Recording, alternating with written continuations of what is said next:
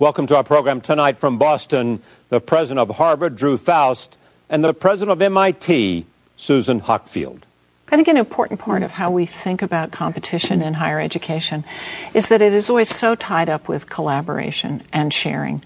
And it's a race that, in a sense, everybody wins. It's not one group or another, because if we discover things more fully, more rapidly, if we discover more things, if we are able to move research that will save lives or improve lives forward at a more rapid pace, that's good for everyone. We will be judged badly if America does not invent the next chapter in democratic capitalism.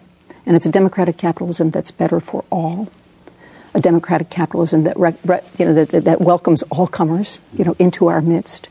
America has so many fabulous models of opportunity for many that redound to the world's benefit.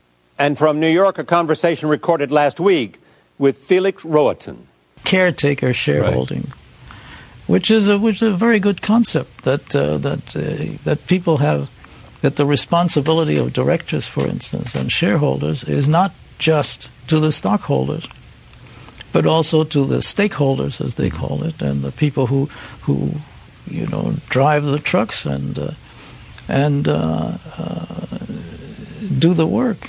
And yet, it's very hard to put that concept into being, because the law says all you're entitled to take into account is the price of the stock, but stay home with these concepts of stakeholder capitalism. Drew Faust, Susan Hockfield, and Felix Rohatyn. Next.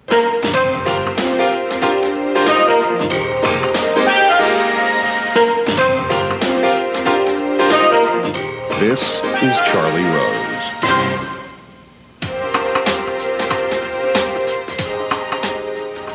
Innovation and education are vital in the global struggle for economic prosperity.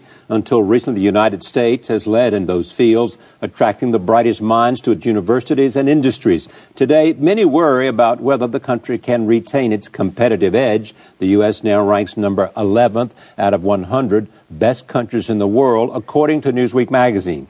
Joining me here in Boston, two extraordinary women. Drew Faust is the president of Harvard University and historian of the Civil War. Susan Hockfield is the president of MIT. She is a neuroscientist and formerly the provost at Yale. I am pleased to have both of them back on this program and to have them sitting here at WGBH in Boston. So, state of American education today. Drew and I really do have the extraordinary privilege of sitting, in the midst.